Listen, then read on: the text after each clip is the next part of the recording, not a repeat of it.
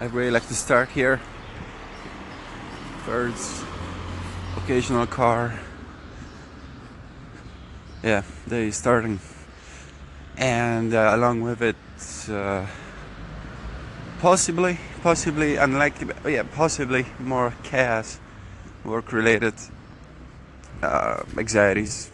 They all take me away from recording lately. I don't know what to say. My girlfriend says there's always choice. We're all making our decisions, but I really feel like I'm thrown into a spiral without any choices. I just need to wait it out. I guess I made my choice, of course, but I just need to stick to it. Yeah, well, the company I work for, they've launched a new product, and we all work extra hours, which is fine because we normally bounce it off with working less later, and it's not really an issue. An issue is lack of balance in life. For those who wonder, my girlfriend is doing good. She's still not feeling too good. We just finished the 12th week of the pregnancy, and things hopefully will improve from now on. But no one knows. No one really knows.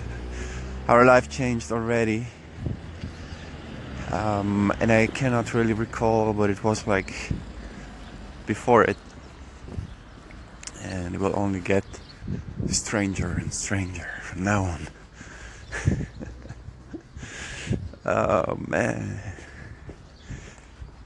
So hey, I couldn't listen to your stations, people. I have a lot of catching up to do. If you make episodes, I will most likely go back through those. Maybe today, maybe tomorrow. Georgie called in to the station with interesting questions. I'll try to answer them. Although my head is really really tired. I don't know if I can come up with creative answers. I already listened to those call-ins. Hey Georgie, sorry I pulled a Scotlow on you. I'm back. Mr. Conscious Monkeys, question for you.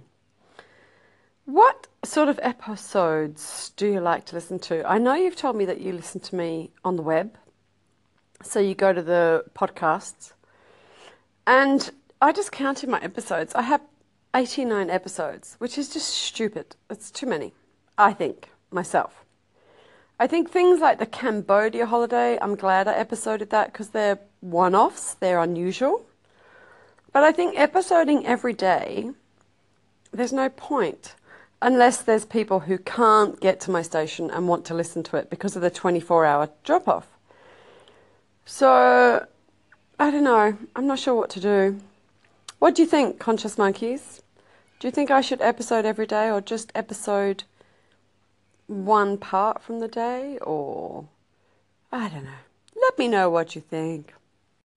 Hey, me again, Georgie D. I just went on a little research project into the people in the top 20, and some of them who are informational stations have 200 episodes because they've episoded every single day since they started. And this app started in March 2017.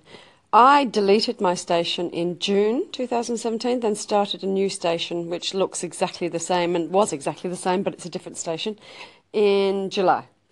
So I could have even more content if I hadn't deleted my station, which doesn't bother me, that's fine. And then there's somebody who's not quite so informational, like another station that's more of a talking about deeper subjects, and he has less episodes than me. And then there's other stations who only have like 15. So between 200 and like some people only have 3. I think 80 is okay. That's a really good question, Georgie, and I'm glad you're asking me or addressing this to me. I do have some thoughts that I would like to share. I feel much better now, by the way. I hold on to my morning commute cup of coffee, paper cup of coffee, which reminds me of this article I've read yesterday, 2 days ago, about Italians who really disapprove coffee to go, as the whole concept is wrong. They say coffee can be or should be drunk quickly anyway, so why not to have it at a coffee shop and just enjoy it there mindfully and then just to move on. Which makes a good point of those recyclable or paper cups in general. Yeah, they are recyclable, but are they really recycled always? Maybe we don't need these. Maybe we should just enjoy our beverage in a nice space, in the nice surrounding. I do like my coffee to go. I think coffee and walking and talking and recording, all of it goes together really well. And many would agree, I think. I also think coffee and driving goes together really, really well for some strange reason. So, coming back to the episodes, I have this thought about this. I'm really surprised that we still hold on to the concept of episodes as a numbered series. Those numbers don't mean anything, and it's a legacy of a TV, right? I guess you're supposed to know if you've missed an episode, and this is the next one. Why do they matter? Why don't we just put names and we don't even think about how many there is? Because every single one stands on its own usually, unless it's some kind of exactly a series of developing series of events or information. Otherwise, numbers don't really matter, unless, just like me, it's a subject to pride. I've done that many, and there is a zero in front of the 3-digit number, because I think there will be more than 100. That's me. But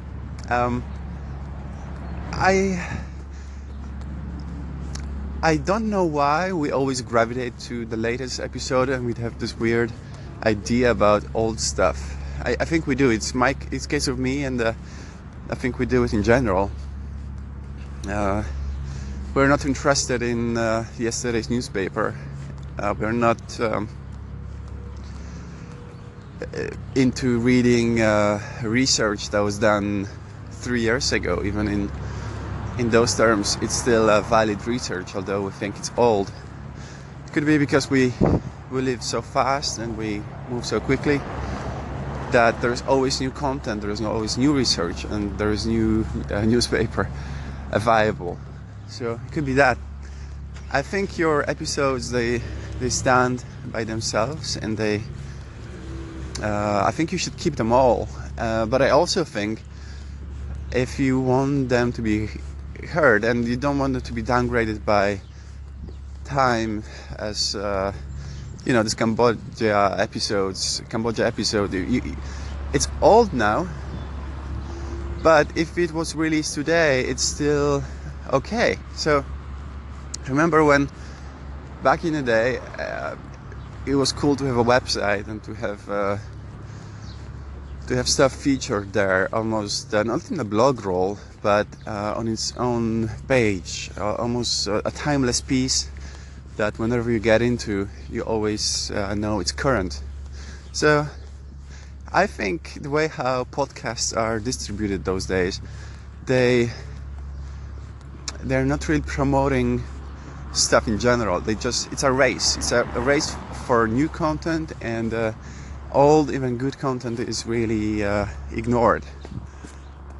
And I've been trained like this. I have this big folder with Gene Shepard on my Dropbox, and I'm tended to listen to it every day for the last 6 months. And I can't, because I'm always drawn to the new stuff from other people. Yeah, why is that? Have I answered the question? I think I did not. I probably just moved on from it, and I gave you some distractions from this dilemma. I do apologize, and also thank you for the nice and gentle push to record today, because I probably wouldn't. I probably would scrap this day in terms of my audio activity. It wouldn't be a episode, but it is, and it's gonna be an episode. And I forgot to mention the reason why I'm doing this. I actually keep those numbers because I want this to be a record of me in the future for myself, and I keep them public because I have motivation. I get direction, because I speak to people as if, or I speak to myself as if I would be speaking to myself. That's my idea for what I do. And I wanted to pay a tribute to a guy who really influenced me, Frank Edward Nora. He's producing the Overnightscape for the last, 7 or 10 years. And he recorded 1,500, 700 episodes, something like that.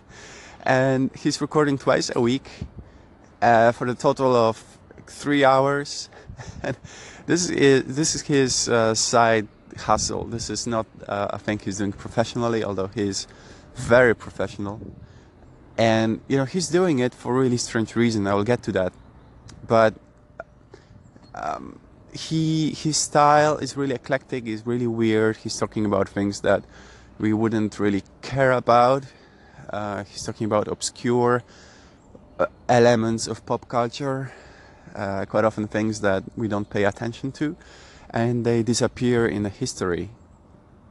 Essentially, he believes that we're surrounded by things, way too many things, and we are paying attention to those elements that we are supposed to pay attention to. But there are things like shop windows, and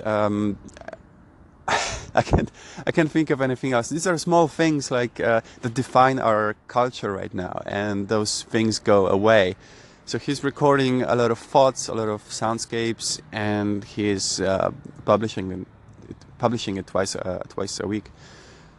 So this is fascinating to me, and he's publishing those episodes with intent to archive them really, really well. So there are multiple copies. There's archive on archive.org.